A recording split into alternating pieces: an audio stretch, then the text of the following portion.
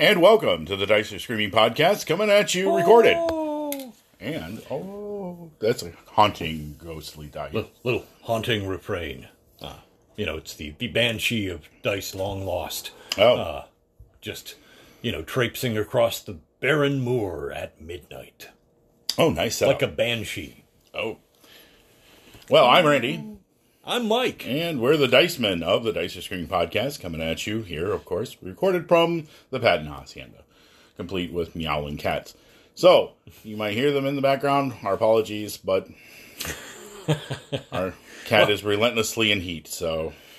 Yeah, well, clearly she's a big fan of attention, so... Yep, and she obviously likes podcasts, so... Yeah, it really is very... drives her nuts. Hey, that's right. Our podcast drives the ladies wild. Oh, wow. Oh, yeah. That's a much different take than I was going for, but hey, we're at the Dice Are Screaming. What else can you expect?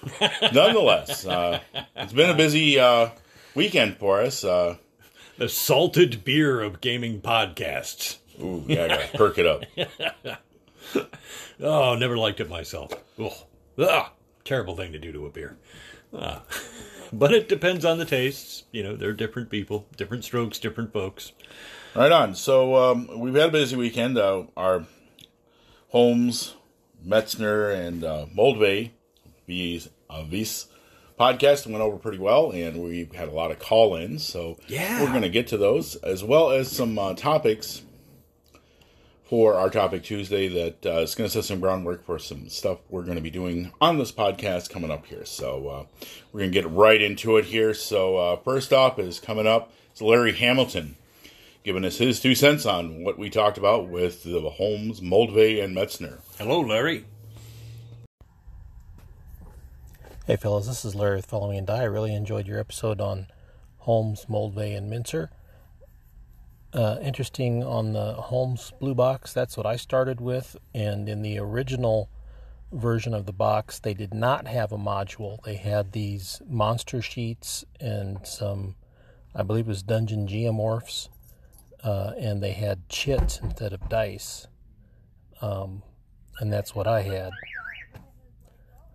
Sorry, a card next to me had a funny alarm instead of a beep for their locking their car. Anyway, and another interesting thing about Holmes Blue Box is it used dexterity for initiative, which it either got that from Metamorphosis Alpha, which did the same thing, or Metamorphosis Alpha was influenced by something else.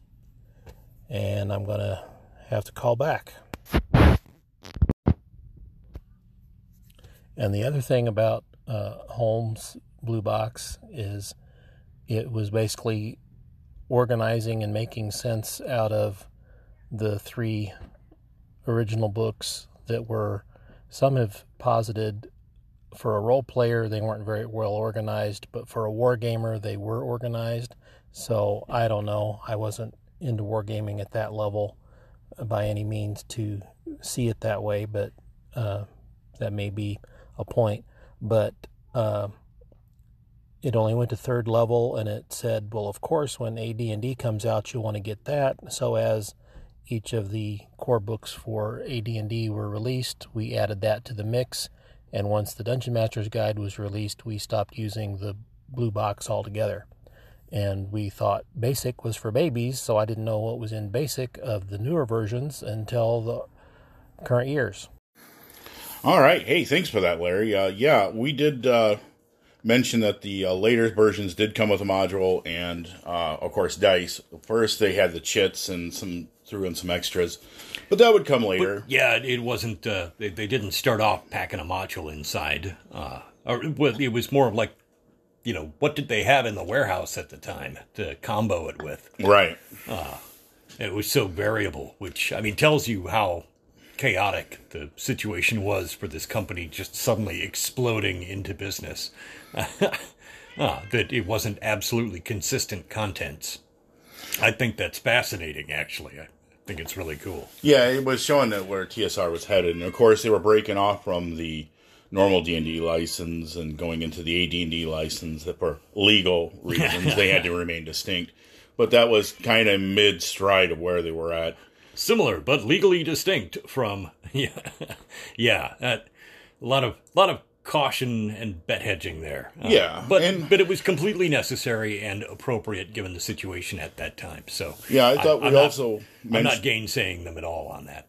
I also thought we mentioned pretty much that it was only first through third level, which was one of its things, and it also I don't know so much about the wargaming thing because it didn't have the paragraph numbering like 1.1.12, 1.1.13 that would go off with a lot of the Avalon Hill stuff. But, the engineering and chemistry departments, bullet point style was common to wargaming indexes.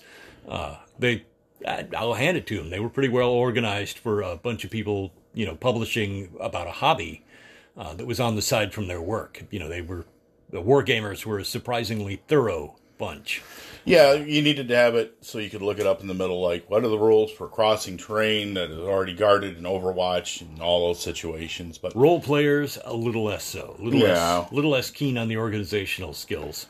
Well, one of the legacies, when you talked about some of the rules, we could have went over some of the spells that were directly in there, like Rave Enfeeblement was in the Holmes version versus, like, didn't make an appearance at all in Basic.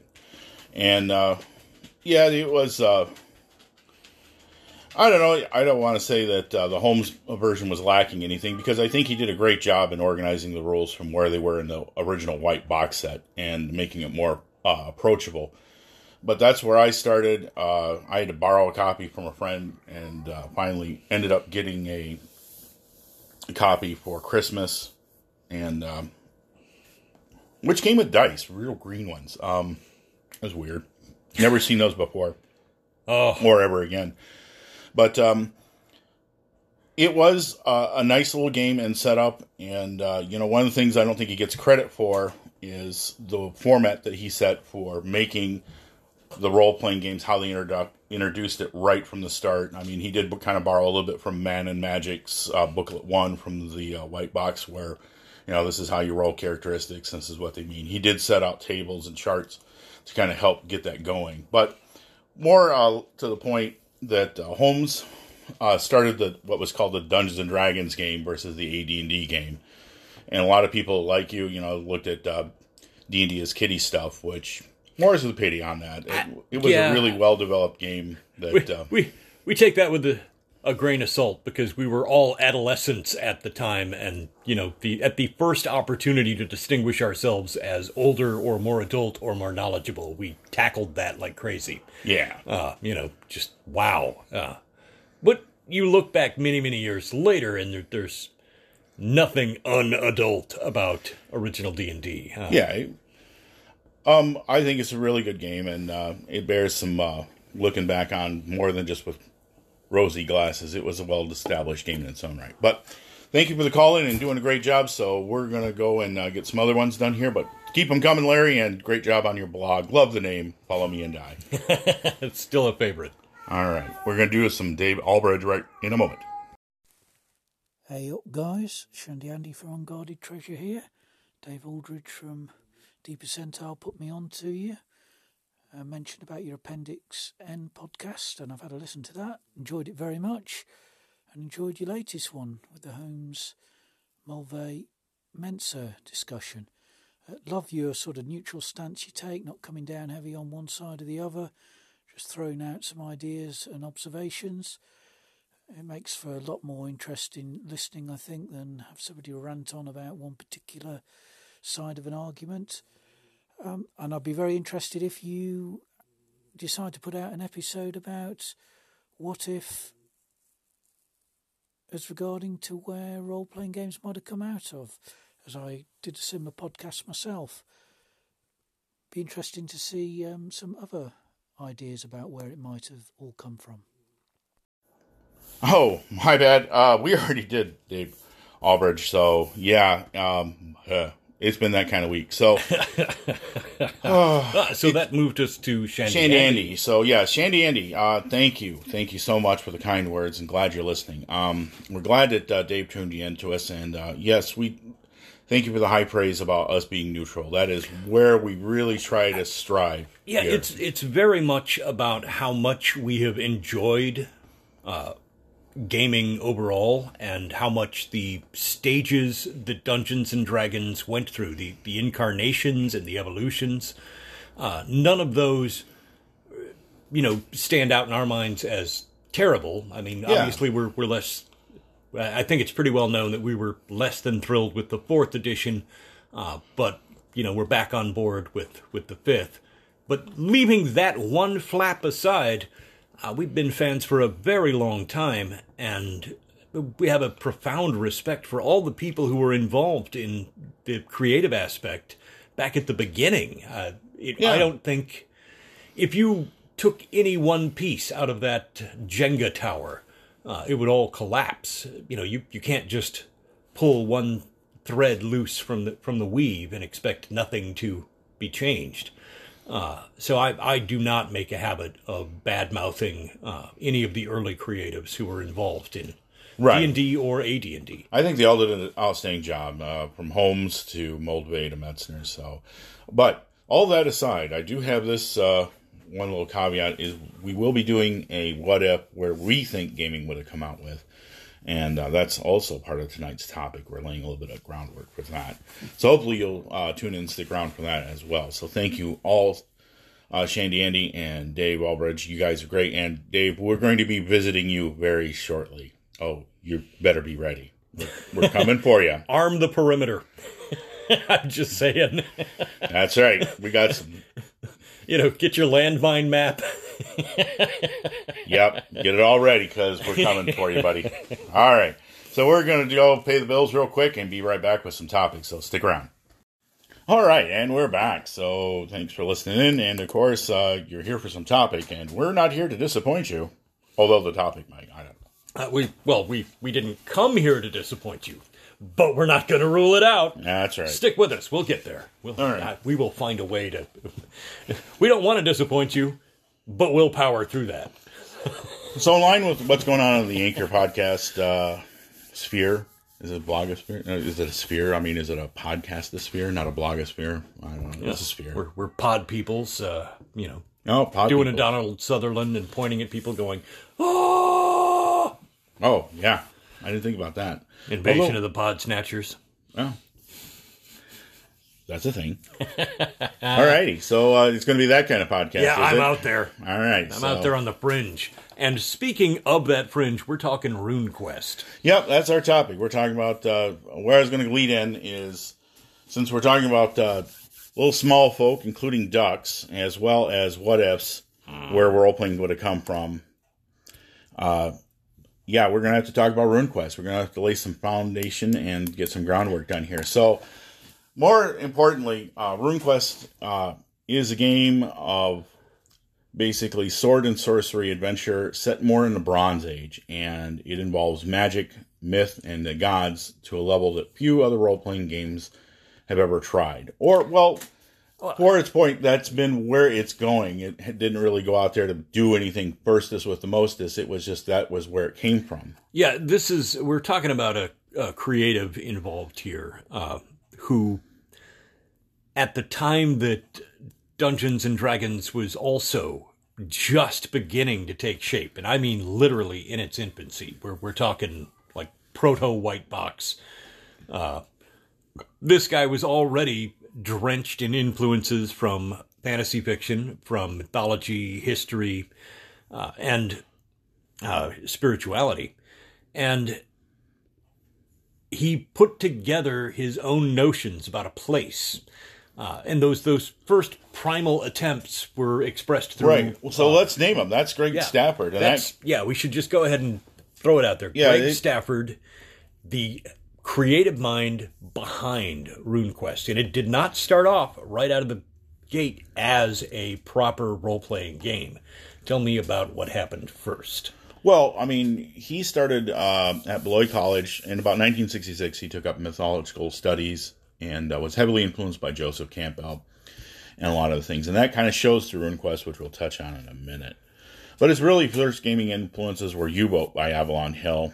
And he would go on in 66 to start kind of formulating his own world, which he would call Glorantha.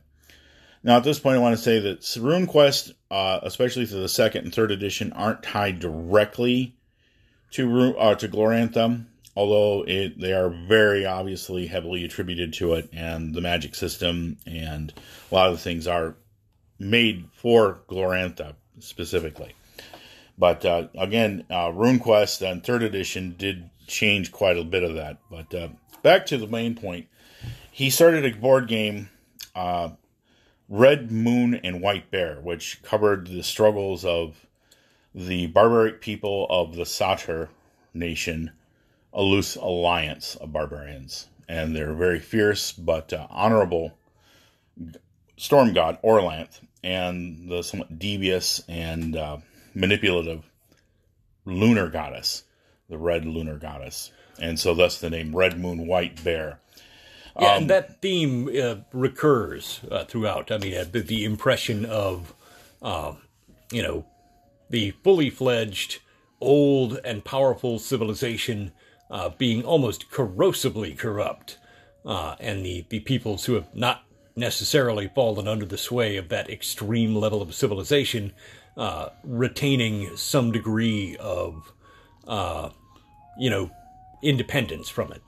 They had not gone over to civilization, ancient and wicked. Yeah, which it was a rousing theme that you'll see repeated throughout all of the incarnations of RuneQuest. Right, and it took place in Dragon Pass, which is an area steeped in legend and myth for the world of Glorantha, and is the site of the Hero Wars, the God Wars, whatever you want to call it later. But RuneQuest came out from Steve Perrin and Ray Turney and friends. They founded Chaosium along with Greg Stafford. Chaosium was kind of a play on the Oakland Coliseum, Chaosium. Get it? Okay. Yeah. But it's got to be said that Chaosium Games, that critical moment with Greg Stafford and Perrin and Turney, when they joined forces and created Chaosium Games, they proceeded to publish a blue streak of some of the best examples of early games that were not Dungeons and Dragons. And also token influences. Literally one after another, just pop, pop, pop. I mean, when we talk about Call of Cthulhu as a game, and we speak of Stormbringer from Michael Moorcock's Elric series. Hawkmoon, Ringworld. Yeah. Superpowers. These are all things that these guys brought to life that, frankly, TSR was dealing with its own stuff in-house and growing and developing. And here were these cats out on the fringe doing something completely different. Yeah, they were licensing and marketing stuff a lot more than TSR was. Not that TSR wasn't trying, but the point was that they were able to approach it with, hey, we're just not going to turn this into a level-based system. This is one where the characters grow with what they do and experience in the game. And that seemed to appeal to quite a few authors. But more on that on another topic. Turning it back over to Glorantha, here was Greg Stafford trying to get this game published, and he failed about 3 times before Chaosium got its start. And their first role-playing game, of course, was RuneQuest. And it used the basic role-playing system, which was had hit locations. You didn't have levels. You had percentile skills, and the more you used them, the more they increased. Yes, you could, increase your abilities, your ability to fight or act or speak, but you didn't really raise levels per se. There were no level system at all. And I mean, we've mentioned in some past episodes the fierce debate over leveling systems versus more holistic styles. I don't hate either one. Spoiler alert, they're all good. Yeah, they're great. And it's a terrific change of pace to work in a system that is mostly accomplishment based. I don't get this need fractionalize yourself like, oh, I only play like level-based systems, or I only play skill-based systems. Hey, man, they're all role-playing games. I hate to be all loosey-goosey, the Big Lebowski on you, but I'm just going to say this, man. It is an experience to play a new game. It's always been fun for me to see it from a different angle or level. I see them as merit badges. Like, you got to collect them all. Okay, yeah. They're Pokemon. All right, you know, like I played. Can we just stick with the merit badges? Well, all right. Yeah, we were still in the happier zone there. All right, I'm less of a fan of Pokemon myself, but Ryan Reynolds is a very funny man. But that having been said, their accomplishments, their experiences, they're things that they're not. You haven't failed if you played a game that you didn't think was as good as the other games. That was not a failure. And it's only a loss if, like, you had a terrible time at the table and, you know, came away with no happy memories. Well, I fell in a pit full of spikes. That was terrible. Yeah. Okay. Well, anyway, we've covered this before, so we're just going to keep moving on here. Right. The big thing is that Stafford developed the world of Glorantha, and it was a lot different. Of course, it has familiar sounding names like elves, dwarves, trolls, and giants, but they're much different. Just an example, before we get into the infamous part here, dwarves are made out of stone. They are literally the manifestations of the laws of creation. Elves they're plant-based humanoids. They are literally life given to plant, and there are different forms of elves. Yeah, guardians of the woods, you know, conscious of like their relationship with nature at all times, whereas dwarves are much more a rigid, absolute men of stone who exist as a reflection of natural law. You know, they're so rigid, so absolute, so unyielding. They are stone. The elemental forces of creation itself, fire, stone. But then you have trolls, which are a very diverse race, and probably right next to Vargar are probably some of the best examples of early original role-playing creature creation. When he mentions Vargar, that would be the from Traveler, right. From the game Traveler, the kind of lupine wolf, aggressive species that eventually became a bipedal life form and was also competing. Right, and then when that book came out, along with the Aslan, they had a very unique culture and feel to them, and they weren't really derived from something else. You could kind of point and say, well, maybe they were ripping off this, and you would be right. But there were influences, but there was an awful lot of original material on the table. Now, this remains true in RuneQuest, where you had trolls who... So much of this writing is... just came out... Yeah, they have a name that's shared with many other creatures, and they're a unique race that is very deep and feels different and sometimes a little alien, but not extremely hostile. Although many of the ways that they live and their culture propagates themselves and they view themselves, they can be viewed as adversarial at times, but they're not overly violent or aggressive or vile, even though we'll put that on here. Yeah. But they're just different. And this is not the classic D&D troll at all in any respect. It simply... same name, but very different cultural background, very different practices and ideas behind it. Again, like with so many things in RuneQuest, there was a lot of original writing done to take something that had a common ancestor in human mythos and then bring into it a lot that was brand new, a very different perspective, and to break away from the kind of rigid classical archetypes. Now, D&D, on the other hand, and I'm not characterizing this as better or worse, okay? No, but in D&D, they often, more so than not, went with the classical archetype as much as possible. The common perception of the troll, the lurking creature beneath the bridge. D&D created its own stuff, too, before we took that away. The Beholder. Oh, sure. And other weird monsters that people like, D&D, RuneQuest has weird monsters. Well, so does D&D. And from that time, I think, comes a wellspring. Yeah, I mean, Lurker Below, come on. The room attacks you. You're literally murdered by the linoleum. We'll get on another topic on that one. D&D is full of that stuff, so I don't want to hear any of these, RuneQuest is too weird and out there, except about one thing. Well, got to do it. Well, if you want to pull the trigger on ducks, let's wait till we get through the next part, please. Okay. Well, I'm just going to discuss that they took a classical spin. So totally happen. Yeah, it will totally happen, and we'll go point per point on that one. Toe to toe. Yeah, you're going to see it come out. But nonetheless, the theme from the Sartor peoples, the nation of Sartor with their prince and their ascendant king, come into play here. And it is a conflict set in the world in Dragon Pass, a place of great magical mystery and importance that predates humanity.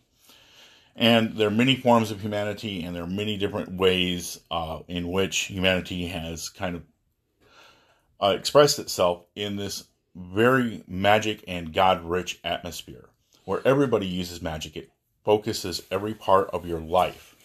From your early beginnings, you are associated with a cult, not in the bad sense, but a cult of worshippers who follow a god or a specific local deity, as each god changes in its community. And one of the main gods, of course, is Orlanth, but there's also Ernalda, the Earth Mother. And everybody is very intrinsically tied to these gods, even in other areas.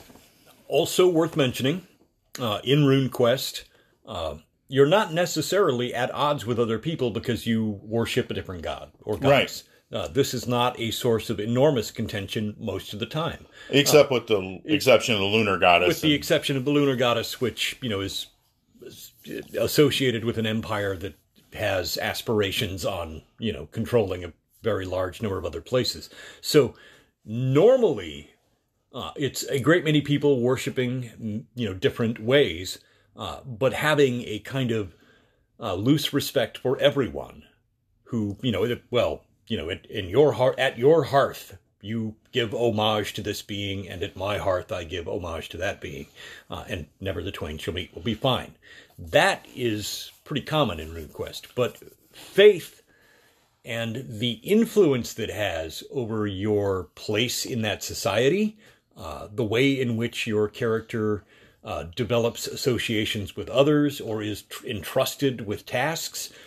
It's intimately connected, and your ability to even resist outside influences. Right, and there are enemy gods. The gods of darkness and chaos are your enemies. Cacodemon, the vampiric gods, the elder gods of the chaos themselves that really defy description. Yeah, a little Lovecraftian, but these are the enemy gods, and nobody really follows those guys because everybody hates those guys. But once in a great while, you get an absolute nutcase that like, I hate everybody, so I'm going to go worship this thing. That Malaya, the goddess of disease and pestilence, is universally despised.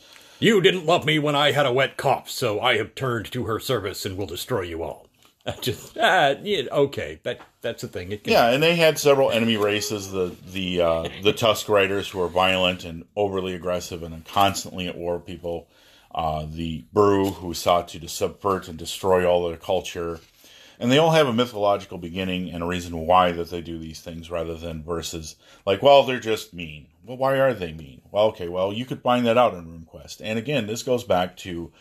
There are parts of RuneQuest where you can just hack and slash. You can loot and destroy, and that's perfectly fine. You can also delve into the mysteries and the archaeology. Yes, there's actually archaeology and relics and discovering things from the cultures that predate humanity in the game. Oh, yeah, you can go Arthurian style, where, it's a collection of loosely affiliated knights who are, sworn to the same service and come together to accomplish things that one alone could not. Well, you have the barbarian tribes. Orlanth is a good sign of that he was really bullheaded and ignorant in his early days and killed another god and then had to have 7 other gods and come and help him resurrect the god he killed because he felt bad. Sorry. But he's honest. He may be a tough guy, but boy, is he's just honest as the day is long. Yeah, no deceptions with Orlanth. But... you have also, it's a Bronze Age culture, and it's also ascending into the Iron Age. No, yeah, exactly. I was and about the silver, to add and the other big thing that blew my mind was the silver standard. I'm like, why are we not going with the gold? Because as I learned later, that silver was a more temperate metal than gold, which was seen as hard to work with. It was soft. Yeah, and it didn't have... Which led to a wide variety of debasements. Right. As people were constantly mixing gold in the ancient world, you could never be 100% sure what you were getting until like systems of weight and measurement began to become a thing hundreds of years later. So in the ancient world, gold not that trustworthy. The sound of silver landing on metal, even brass and bronze and the copper pieces that come out, where they have different values. So there's this rich economy system that, where you get treasure. Yes, it does sometimes for the bookkeeper for the party get a little headachy when you're diversifying your coin percentages from gold into silver and silver into gold and back and forth. But it does add a certain austerity to it. And I want to pay this homage. Oh, go ahead. Deadly serious.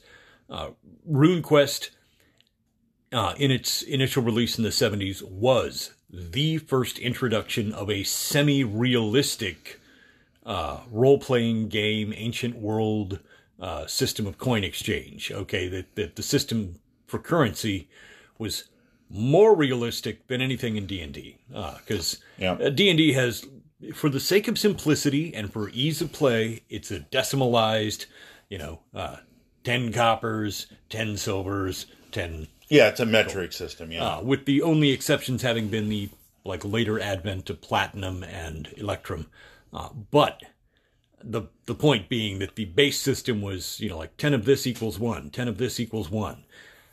I never liked that. I always thought it was like a cheap Charlie cop-out because, and here the kimono is fluttering. This is... Hold it in. You got to wait for the next segment. Okay. This kimono is fluttering over... I'm just going to open it. This is my own nerdery. Full frontal nerdity taking place. Avert your eyes. Right. Roll for disbelief. I was a huge fan of numismatics and of coins. And I found, before I even touched D&D, I was enamored of, coins of the ancient world, coins of the previous centuries.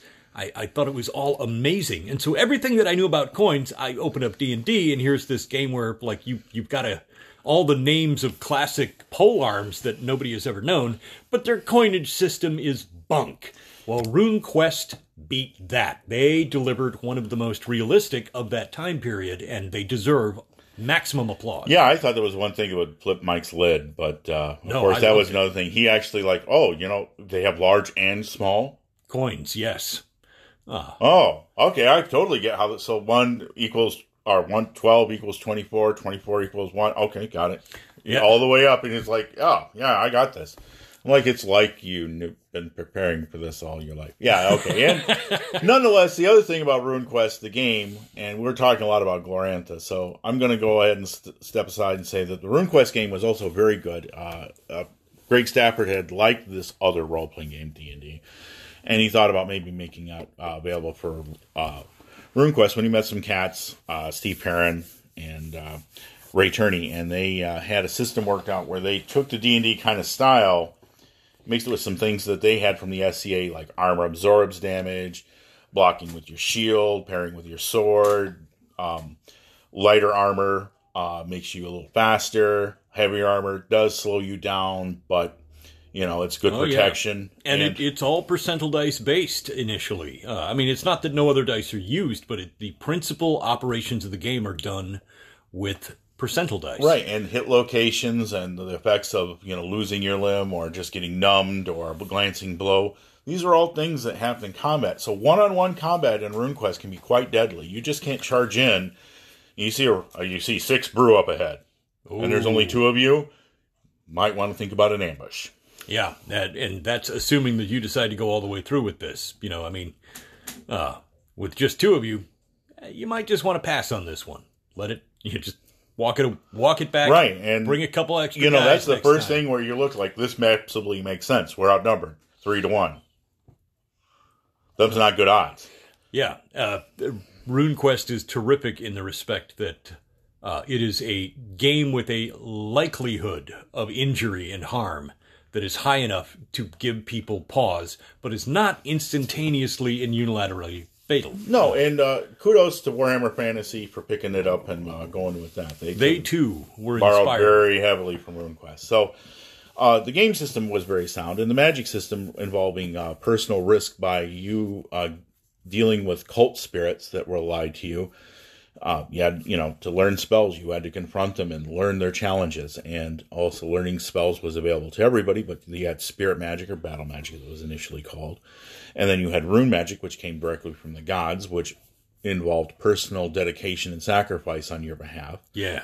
And that every day every week going to a temple replenish your rune magic was unique. So going to church is important in RuneQuest. And also, sorcery in itself was a new form of magic that didn't rely on a lot of these things, but was carefully used. It had its risks as well. Knowledge is not easy to come by in a pre-literate society. And Correct. Only few characters start with literacy in the game. So yeah, your principal source of learning is experience and the rote traditions told to you by other peoples.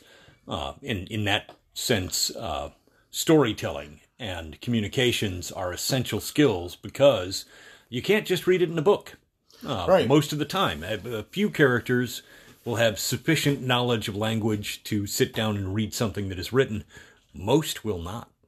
So that was another interesting facet that was much more true to Bronze Age, Iron Age reality. Yep, and you had the clash of cultures and the Gods War and on the Hero War, and things have changed, and RuneQuest is now back in Chaosium hands. It changed out a little bit, and Greg Stafford has departed. But before he did, he wrote a couple novels, Harmas Saga and Arkat Saga, which detailed two different versions of heroes fighting both on the side of the Lunar Empire and on the behalf of the Orlanthian barbarians.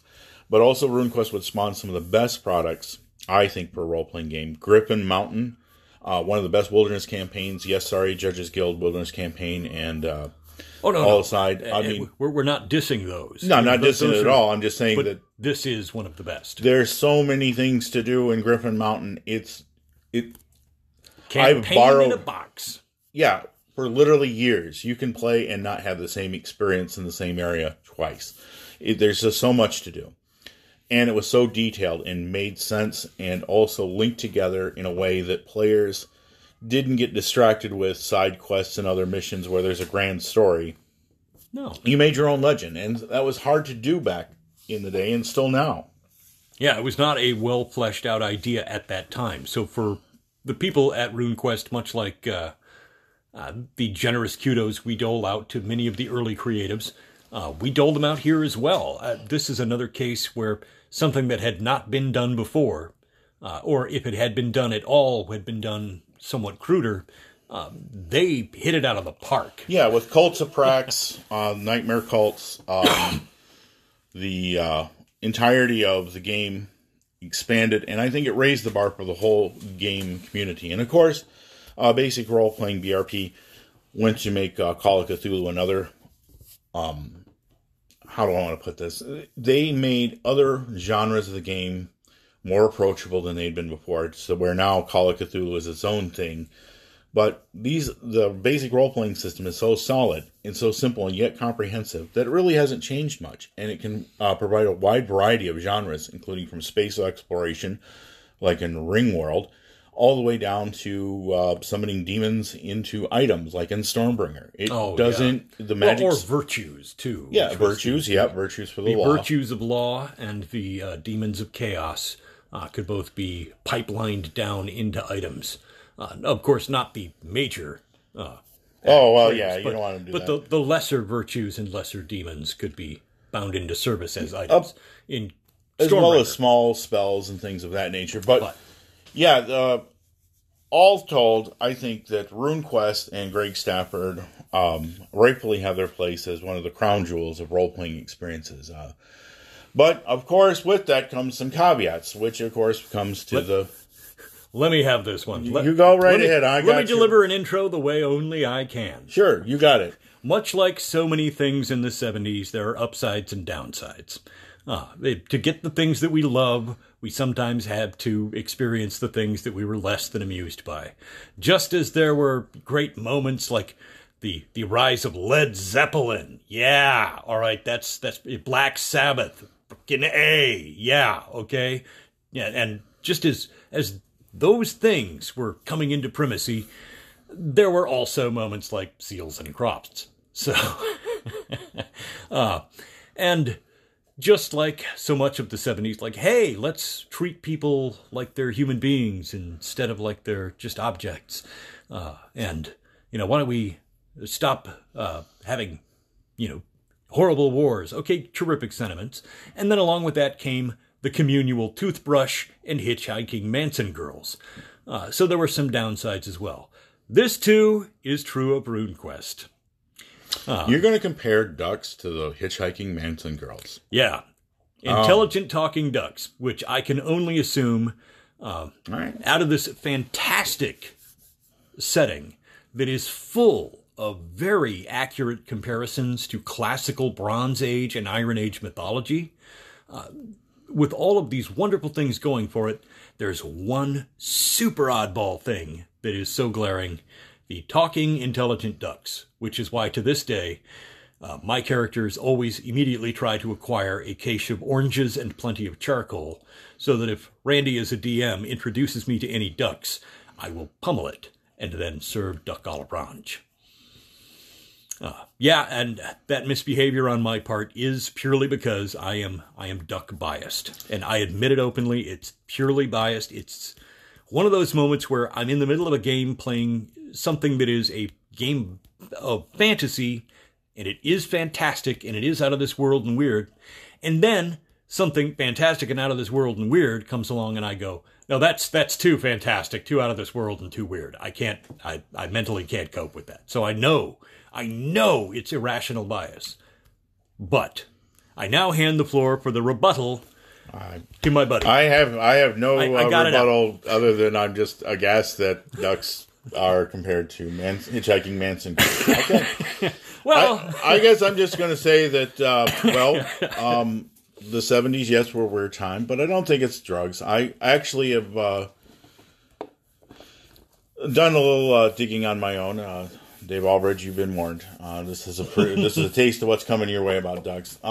Throughout the medieval times, on tapestries, you'll find rabbits and dogs gutting and killing people, boiling them, stabbing them with spears, chasing them around with knives, or occasionally praying or vomiting or defecating. It's true, and I'm actually going to back him up on that, is that these are illuminated manuscripts from the medieval era that depict animal forms interacting with people. And now I'm going to mention that in many cases, monks selected an animal form intentionally. Yes. Because for political reasons, if you indicated that a particular person that could in any way be compared to anyone with any kind of authority was doing this, you would be the one getting very hot, very sharp things shoved into you at random intervals. So the sidestep for this was to use animalistic forms and to illustrate them beautifully. And some of these included scenes of carnage. So that is a totally accurate statement.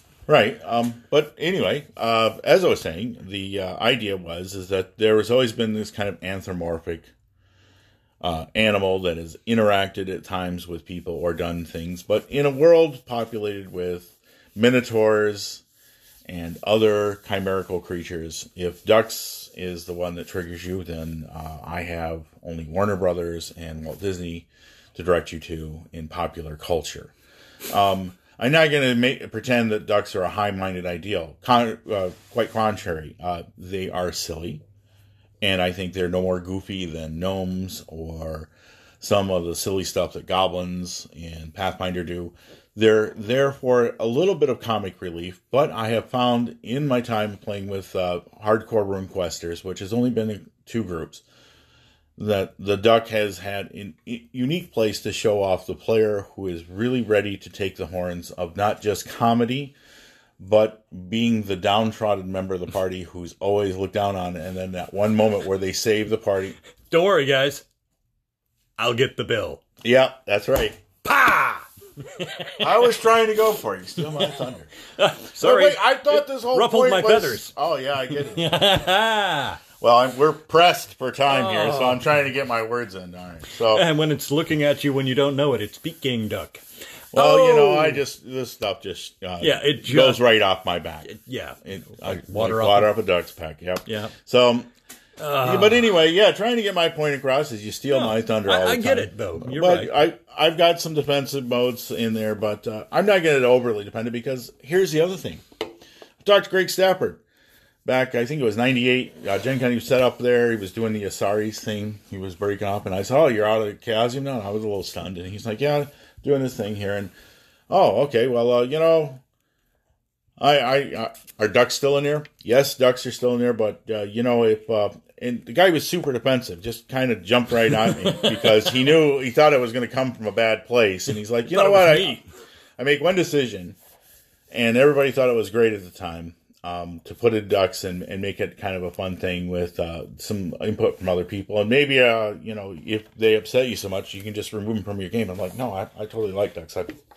I was challenged to play a duck in 3rd edition RuneQuest, and I really liked it. As a matter of fact, turned around and found that the experience was not only rewarding, but it changed my perspective on how I viewed funny things, and it's all about a matter of perspective. So some people, when they see a duck, they're automatically thinking Daffy Duck or Donald Duck, which, by the way, we have a guy who does a really good Daffy Duck impersonation. So yeah, well, this was more of a Howard the Duck level duck in these games. Yeah, right? I think that also. I never have been able. I've always wondered about that one as we're winding this down. We have no proof. I've always wondered if Howard the Duck, which was a great slam comic at the time from Marvel, which was just taking tropes and just throwing them in the shitter and basically just seeing what flushing them. Well, they threw out a lot of crazy stuff, and they could do it in the venue with this kind of throwaway character, throwaway comic. Howard the Duck, cigar chomping jerk. With a guy with, big attitude. Yeah, huge attitude, small delivery. Now, this guy, you cracked me up. Yeah, I know, right? Okay. Well, Howard the Duck may, in our opinion, have been an influence on the ducks in RuneQuest, but we have no proof. I can't back that up in any way. I would actually understand it more if that was like a cited reference, like, we really loved Howard the Duck, and so we want to include something like that, where there's just this weird race of talking ducks who are big and, like totally bipedal and walk around and talk to people. Yeah, they kind of take the place of halflings, and that they're quiet folk who prefer pastoral reaches of lakes and ponds or small swamps, and just kind of live in harmony with nature and do their thing. But of course, if you don't like ducks, and you don't, then you can remove them. Yeah, sometimes it's just not all it's quacked up to be. That's right. And there you go. I already had the quack me up. You've got the crack. You did crack. I liked that. All right. It was a good one. So we got our duck jokes in, and high praise for RuneQuest and Greg Stafford. Perhaps another time we'll do more on Greg Stafford, a fascinating fellow and really a super nice guy. Yeah, and I'm on board with that 100%. Okay, this is an incredibly literate guy who had a profound influence on games afterwards. My duck irritations aside, it remains absolutely true. His Pendragon stuff. RuneQuest was fantastic. Pendragon is Pendragon. game. I'm going to run the group to a Pendragon game here, not in the too distant future, and we'll talk about it after we get done playing it.